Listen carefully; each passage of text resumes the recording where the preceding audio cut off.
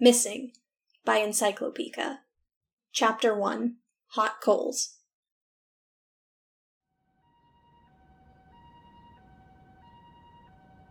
Nothing. A concrete slab waned to the side. The brick crumbled under its weight. She peeked inside. Nothing again. Uravati listened intently for any sound. A rustle, a whimper, something, anything, to tell her where a survivor may be pinned. But with the blaring of sirens on the scene, she and her partner were looking blind. The sun had already set, painting the sky a deep red fading to purple towards the zenith, and Uravati was getting to her limit. For hours they had searched through the rubble, carefully removing pieces of concrete, cut steel beams, and drywall to rescue any survivors. When Uravati had gotten the call that afternoon, a pit had fallen into her stomach. Incidents such as this had been happening way too often recently. A series of loud bangs, and then an entire apartment building crumbles to the street below, trapping the residents in a tomb of cement, bricks, and mortar. It took everything in her to be positive today, to get on scene and begin rescue operations, using her anti-gravity quirk to quickly remove rubble and save people. Unfortunately, the minute they had arrived, they were given large black bags, and Uravati could tell that the effort had already been declared a recovery project. Come on, Flashlight. Let's try the next pile. Uravati asked of her young charge as she moved away from the crater they had dug. She wearily looked up at him as he moved his illuminated palms, the light resting on a wide chunk of concrete that was balanced on top of the rubble. Uravati was glad to have Flashlight as her partner this afternoon. Although they had only been working together for a few months, his usefulness could not be overstated. His quirk, Bright Hands, was perfect for these types of missions, enabling him to shine light from the palms of his hands at any intensity on the visible spectrum. His black, full-body costume was specially tailored to reduce the reflection of his person to maximize the use of light he emitted. With a helmet like one big pair of sunglasses, he had assured he couldn't blind himself during combat.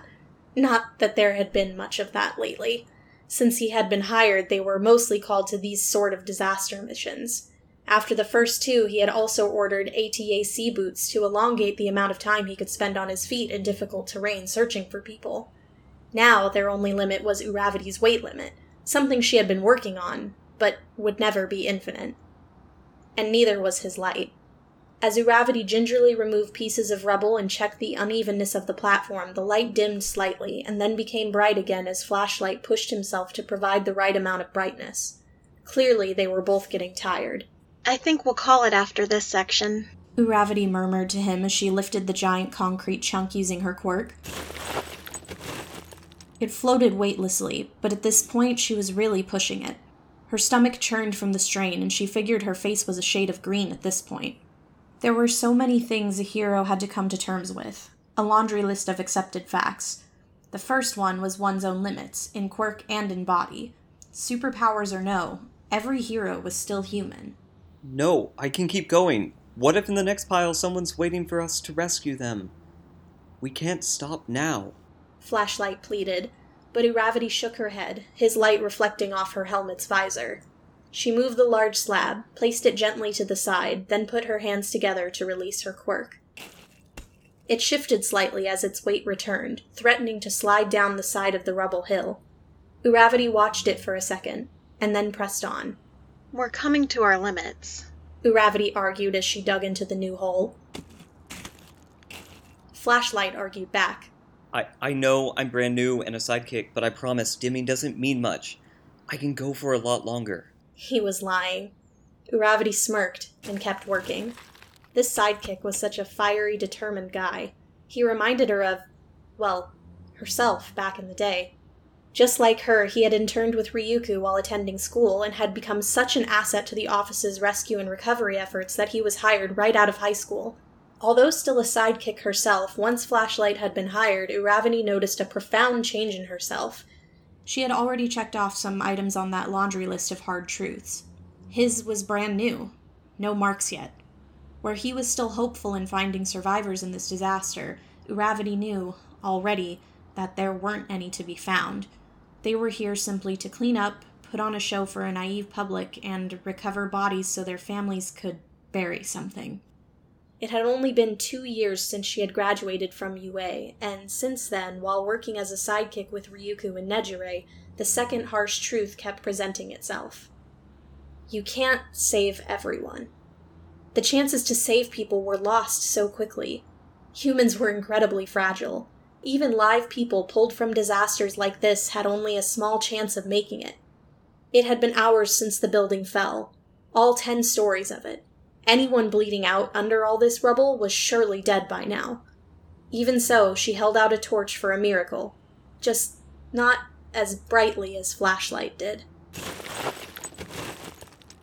As she removed another large slab out of the way, a glitter caught her eye. Give me some light over here, Uravity said quickly.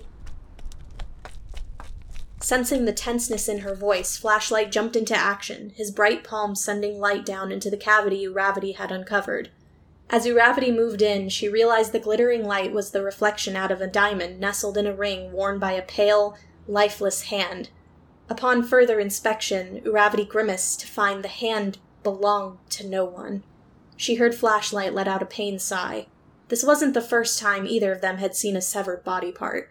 For Flashlight, this was still a painful defeat.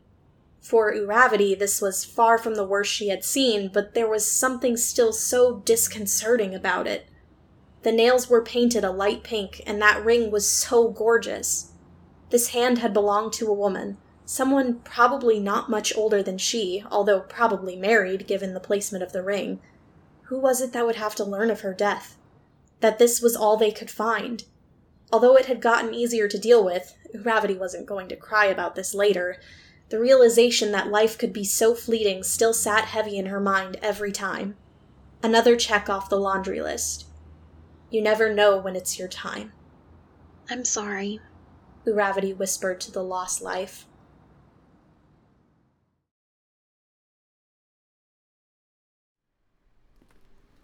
Ochako didn't have to fight too hard with Flashlight about returning to the offices after that.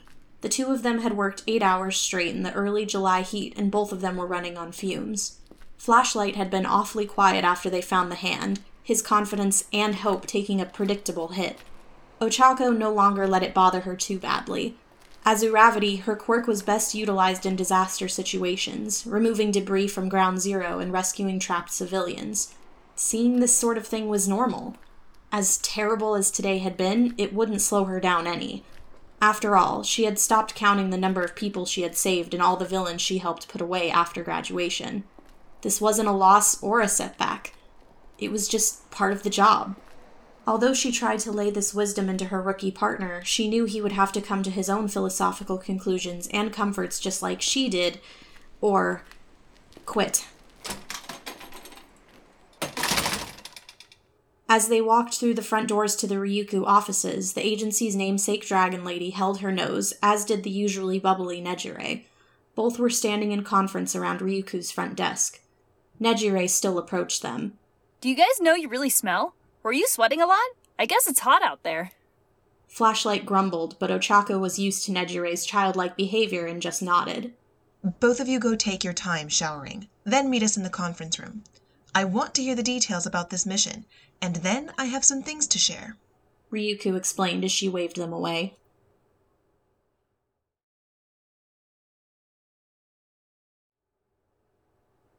The conference room was a plain rectangular expanse with a large table that could seat more people than worked at the agency. The offices had changed and expanded slightly since Ochako had first started, but Ryuko purposely had kept the team small. She believed in nurturing each hero individually, one by one, and keeping the office small kept communication simple. Promotions also came just as fluidly. As old sidekicks left and Nejire Hado moved from sidekick to what was affectionately called a pro-partner, Ochako Uraraka was hired as the new rookie sidekick. Now that Ochako was more or less a veteran, Yota Kaijudento, hero named Flashlight, had been hired as the new rookie sidekick. And all the while, interns and first-year work studies ebbed and flowed in and out of the agency. It was nice. It felt like a second family to Ochako, and in many ways it was. Her parents were still far away, and as much as she hated to admit it, many of the friends she had made in high school had become little more than enigmas. Ochako entered the room, feeling re-energized from her shower and clean clothes. Ryuku kept the offices not all that much cooler than outside, so she was feeling glad she could change into a light yellow blouse and jean capris for this meeting. She found Ryuku sitting at the head of the table, with Nejire and Yota sitting at either side, all generally in street clothes, waiting for her. Ochako took a seat next to Yota, a young guy not much younger than her with ashy brown hair and wide blue eyes. He had on casual cargo shorts and a blue shirt, probably expecting to go home after this meeting. Ochako smiled at him, but she only received a half smile in return. She guessed he was still thinking about their work today, and folded her hands on the tabletop. Ryuku straightened the papers in front of her and began the meeting, taking in a knowing breath. So, how was it today? She asked, her reptilian eyes reflecting her sympathy. Although the question was for official business, it was also familial, as if they had all just sat down to dinner. As much as Ryuku, a pro-hero, could deduce from her newest sidekick's downtrodden glance at his hands and Ochako's weary eyes, this report needed to be made. Nejire sat with pen ready to make the report for their tired comrades. Ochako let out a strained breath, relieving Yota of this duty. It was like it has been. No survivors. The building collapse happened at 11:20 today. Flashlight and I arrived on scene no later than 11:45. We began recovery duty. They didn't begin with rescue? I suppose they didn't feel it necessary. Ambulances were on scene as soon as we were, though. Tell me about the building. 10-story apartment building. Business front. Sounds exactly like the last two. Thank you, Iravati and Flashlight. Nejire jotted this down as Ochako and Ryuku went back and forth. The dragon hero propped her head up with her right hand in thought. She seemed as troubled as Ochako felt about the current string of disasters. Ryuku was such an ambitious person and took her job very seriously, imparting her drive to always do better in the rest of her team, if inadvertently. Nejire piped in. Sorry, but... Did you guys find anything? A hand. Yota said flatly. Nejire nodded. It sucked to have to ask for that information, and she filled in the line quietly. Ryuku's expression sank with more sympathy, and she leaned over and touched Yota's shoulder. It was clear to all of them that the constant failures were sinking into his confidence in hero work. I'm sorry we've been dealing with such a long string of recovery efforts, Kaiju Dento. Believe me, not being able to save these people hurts me, too. Whatever villain is responsible has certainly become good at the quick and swift sort of mass murder, she said, removing her hand as Yota loosened up. And the public seems to understand this. The police department has been very good at taking this seriously and assuring the public we are doing everything we can to get to the bottom of it. Ryuku's demeanor changed, a small, bright smile appearing on her lips as she lifted the papers in front of her. Just as Ochako figured, every pro-hero considered their failures, the scope of their powers, their inability to be anything but human, and carried on from there. Ryuku was probably the pro-hero best known for also being her harshest critic. It was something Ochako admired, and it had been one of the factors that had kept her at this office after graduation. There was no one better to learn humility in this profession than Ryuku. I think it goes without saying that all of you have done such a great job. To me, you are all seasoned heroes, and I'm glad we work together. Ryuku was also great at buttering up her staff, and after days like this one, it was welcomed. For our efforts, the public puts us in a positive light. Our office has garnered a new nickname. Nejire perked up, squishing her hands against her chest, her eyes becoming wide with wonder. Oh! Don't they call us the Sky Trio? Is it because us three can kind of fly? She pointed to herself, Ochako, and Ryuku. Ryuku nodded bashfully and giggled. So, I guess you have heard. Yota pouted, crossing his arms. He couldn't complain. He had only been with the office for a few months, but the exclusion didn't hurt any less. I kind of like it. It helps to distinguish what we are capable of and how we operate. For the most part. Ryuku continued, giving an amused but sympathetic side glance to Yota. She looked down at the table again in thought, choosing her words carefully.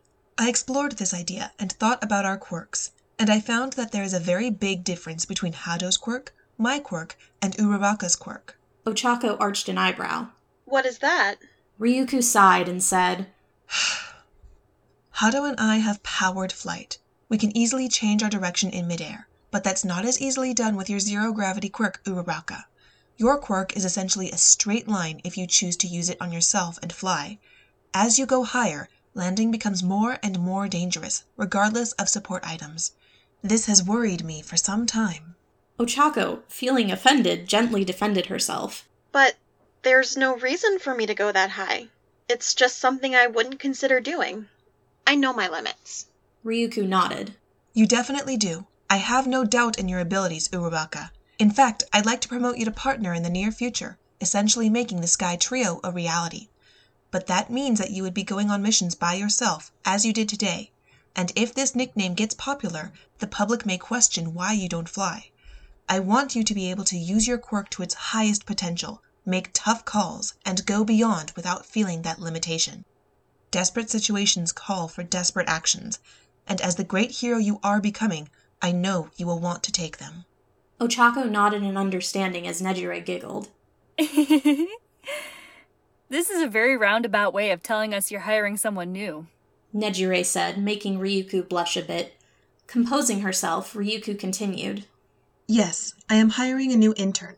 His name is Asuka Dakuro, hero named Crow. He has powered flight, much in the same way as hawks. So, he's a bird? Nejire asked. Yes, he's essentially a bird, but I'll let him introduce the full spectrum of his quirk Monday when he starts.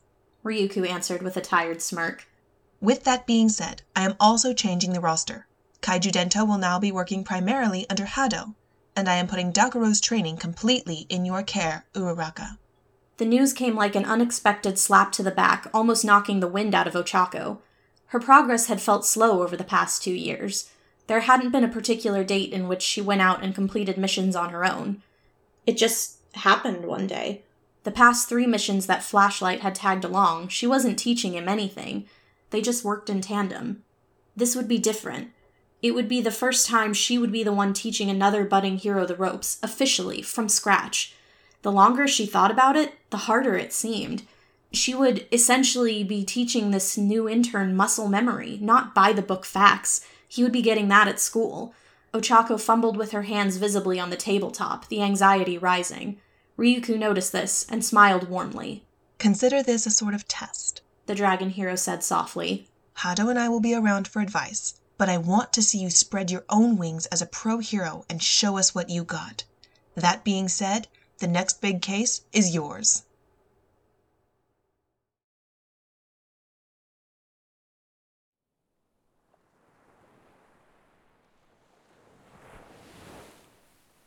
Every hero has that list of things to realize and grow from as their professional careers take off. You have limits. You are only human. You can't save everyone. Those bits of wisdom, although imparted in words to every budding hero while in school, were best learned the hard way. The best way to learn one's limits was to break through them and suffer soreness in the morning. The best way to learn you are only human is to take on too much responsibility, fail, and suffer soreness in the morning. The best way to learn you can't save everyone is to find a severed hand after 8 straight hours of searching for and expecting survivors. But one bit of wisdom that was never relayed to Ochako in school was perhaps the biggest no-brainer. You live a double life. Uravity was a successful sidekick working at the Ryuku offices. It was a prestigious agency to work in, given the head honcho was still sitting pretty within the top 10 heroes of the country and known internationally for her unique quirk. Uravity also had a unique quirk. Zero gravity. How cool is that? She is a hero who can clear rubble in a jiffy alongside the super strength heroes. She was popular, she was awesome. Uravity was one of the up-and-coming in her neighborhood. She was poised for greatness, surely within the next wave of top 10 heroes, just like her mentor. When Ochako became Uravity, she was reaching her dreams of providing for her family, making a name for herself, and living in the limelight while making a difference in the world. Uravity inspired others, just like Ryuku, 13, and All Might once did. But when the pink and black suit came off, and she donned her street clothes, she was just Ochako. A young woman living alone in a small one-bedroom apartment close to the Ryuku offices. A girl still fumbling through life, attempting to figure out adulthood and independence and all of those strange privileges. Was there a life outside of heroics? She didn't spend much time in that universe, but surely it still counted for something. There was time there to sleep, to eat, and maybe see a friend or two. That was all. Her high school self had proclaimed there wasn't much time for that universe and all its possibilities, and so she had pushed the one thing she selfishly wanted away. A hero was selfless. A hero's wants came second to their sworn duty. Like her, he also straddled those two worlds, and if she didn't believe in space for something more between them, then why even ask for it? Ochako mulled over this as she leaned against her car, her cheeks becoming rosy over the thought of him and then over how technical she had become. The breeze coming in from the sea felt nice against her clammy skin. The sun had disappeared for the night, and yet its unforgiving heat still lingered, just like the memories of that one thing she had selfishly wanted. Him. Apparently. She always considered the past when she picked up Tsuyu from the docks. Unlike Ryuku, Nejire, or Yota, Tsuyu was like a time machine, reeling her back to UA, Class A, to Ida, to Todoroki, to Deku. Whereas her colleagues would only ever discuss the hero universe, Tsuyu bounced between both the hero and personal lives Ochako lived, and she hated it. Uravity had news. Ochako had confusion. Uravity was running forward. Ochako was standing still. However, once Ochako saw Tsuyu's tired face and heard her dear friend ribbit cheerfully after a successful deployment at sea, she softened. After all, it wasn't Tsuyu's fault Ochako had torn herself in half. It was late, but the girls always hit up a diner after Tsuyu returned from sea. A nice hot meal she could specially order was one thing the frog hero missed while living on a federal vessel. Living off any old thing found in the ship's cabinets between official meals got repetitive. Nevertheless, Tsuyu enjoyed her work with the Coast Guard. Living out at sea for weeks at a time was exhilarating, and catching bad guys who thought the ocean wide enough to hide in was the icing on the cake. It was an incredible experience that Ochako enjoyed hearing about. Likewise, Tsuyu was always impressed with Ochako's work and listened intently. Tsuyu's friendship was unique among her current relationships. Here was someone she basically grew up with. They had blossomed into two capable heroines together. Unlike most of their other classmates, Ochako clung onto this relationship with all her strength. Likewise, it seemed Tsuyu also put in the effort, and both girls had successfully remained in each other's lives. They had done so much together through the years, even spending time at the same internship offices. Oh, Hato and Ryukyu send their regards. Ochako finished her update. Ditto. Tsuyu replied, happy to hear from her former mentors. There was a short bout of silence between them as Ochako took in a mouthful of her salad. It was just about that time, now that they had both completely updated each other about their feats and heroics. It was time to delve into... So, Tsuyu cut off Ochako's thoughts, as if this conversation was necessary, like ripping off an old Band-Aid. how is it going with Shun? Ochako didn't choke. She didn't gasp or flail, but a pit did fall straight through her stomach. Ochako quickly swallowed her salad, using those precious seconds to prepare. Ochako stalled, rummaging through her salad as if the words were in there somewhere amongst the romaine, and refusing to make eye contact with her froggy friend. It didn't work out. She finally spit out. Tsuyu stared at her. She then, characteristically, put a long fingertip up to her mouth as she said, I thought your first date with him was the same night I left on this last trip. How could it be over already, I wonder? Ah, yes. How could it be over before it even got going? I thought you were excited for this one. Her friend continued, almost knowingly. I was. Ochako's voice trailed off into a mumble. Tsuyu pressured her to continue. So, what happened? What happened was the same thing that happened to every poor guy who thought he could get with Uravity. They vied for a heart that wasn't home.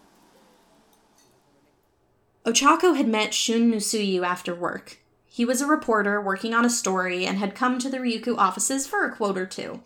One thing led to another, and Ochako at this point couldn't remember what those things were. But Shun had been cute and gentlemanly, and for a hot second, she thought this could work out. Maybe she could make time for a real relationship now. But something felt off. Something was missing, and she couldn't put her finger on it.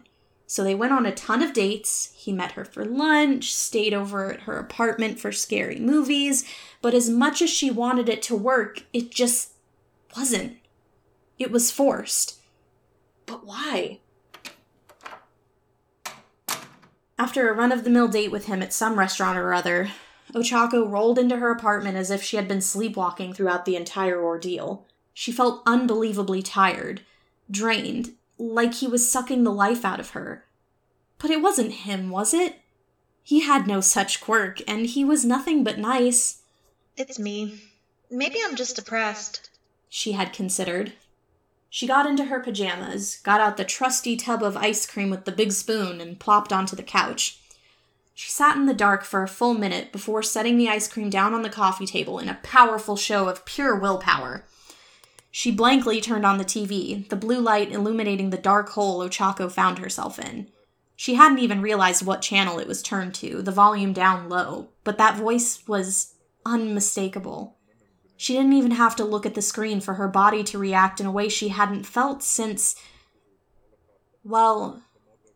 she had last spoken with him. Against her better judgment, she didn't change the channel, but instead looked up and straight into his green eyes. Whatever they were interviewing him about, he was trying to escape, but, oh, gosh, he was the same kind, easily flustered Deku he had always been. A smile crawled onto her face as she watched him struggle with the reporter before the scene changed back to whatever disaster Deku had been called to. And, damn, had he grown. Taller now and filling in his hero costume better than he did in school, Deku was an impressive sight to the people he saved and actually intimidating to the villains he pursued, despite his relentlessly messy hair and speckled cheeks. The lucky reporters had gotten to witness Deku and a number of other heroes taking down the villain. Of course, it didn't seem like Deku had needed any help. One powerful smash and the villain was calling uncle.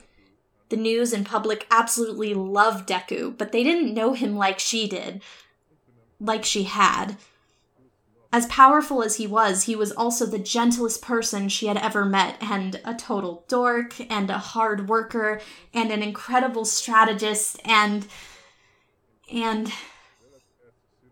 she watched the news loop, and allowed herself to melt at the soothing sound of his voice. Like a phoenix rising from the ashes, so too did her affections for the green hero reignite. That's what was missing. This passion was missing, this fire, this longing, this pining. How could Uravity date someone else when Ochako was still in love with Izuku? She considered calling him. This news segment was from earlier in the day. Surely he was home by now, not doing anything. She even picked up her phone, found his cell phone number, but never pressed call. Things didn't feel that easy anymore. The whole class had promised to stay in touch, but with each month that passed after graduation, another friend dropped off the face of the earth. Ochako refused to give up for a long time. She would invite the girls out to dessert, texted Ida, and made special time to call Izuku, even if it was about nothing at all. Just to hear his voice, just to feel like the divide between them wasn't widening every day he lived at the opposite end of the city, worked crazy hours, and almost never returned her calls. Slowly but surely, adult life and hero work took priority over friendship. She didn't blame him. The news adequately reminded her he was busy, insanely so, and she stuffed her feelings down again. After a while, she felt as though she had no right to demand he call her or keep their friendship alive on such strange circumstances. And shortly after that, she finally let it go. She dropped the phone back onto the couch, glanced up at the clock, read 10:30 p.m., and convinced herself he was probably asleep. It had been another harsh reality Ochako learned while being a hero, and this one she applied to her current state of affairs. You will miss your chance. Whether it was missing the opportunity to save someone, or missing the chance to confess one's feelings for another, that sort of failure would always sting the most. But she wasn't telling that to Tsuyu, who, for the past silent minute, was waiting for an answer. Oh, can't force these kind of things. Just ended up not feeling right, Ochako said, feeling as though it was actually the truth, just not a lot of it. Ochako knew Tsuyu wasn't stupid. The frog girl, although blunt and not particularly interested in romance, could easily deduce what Ochako meant. They were best friends. Not to mention Ochako wore her heart on her sleeve. She couldn't hide her feelings even if her life depended on it. By the time third year rolled around, Suyu knew exactly who Ochako was crushing on, and she could only guess that he was the reason Ochako's gentleman callers were shooed away every time. Most weren't even given a chance, so Shun's week and a half was respectable. Ochako steered the conversation away from her love life and back to a more manageable topic.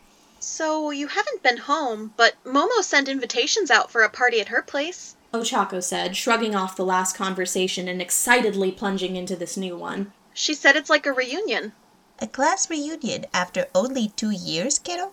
Suyu questioned, bringing her finger to her chin again. It's not official, but, well, you know. Ochako gestured towards her friend. When's the last time you heard from Mina? From Toru? Ojiro? Suyu nodded. So everyone has had communication issues, I guess. Yeah, I like to think I'm not the only one who didn't realize how hard it would be after graduation. Ochako said, crossing her arms over her chest and leaning back into her chair. The waiter came by and took their salad plates away. Ochako added, She said over the phone the other day that she got everyone to come. I made sure she planned it for a day after your deployment so you could come. If you wanted. Suyu croaked happily. Kiddo, thank you for thinking of me. The girls wondered together what everyone was like now. It felt like eons since the last time they really sat down and spoke to anyone in their class but each other. Ochako tried to remember just when it was she fell off the edge of the earth. She figured her last conversation with any of them had been with Izuku, as she clung to have some contact with him. But then the anxiety and second-guessing had moved in, and that had been the end of that. When Suyu reached out one final time to keep their friendship alive, Ochako grasped that outstretched hand and refused to let it go again. Since then, Ochako drove Suyu to and from the docks for long deployments, and they scheduled in dinners together because, god damn it, they were not going to let this die. 1 out of 20 friendships was still a success in this story. And so, they decided to go to Momo's reunion together.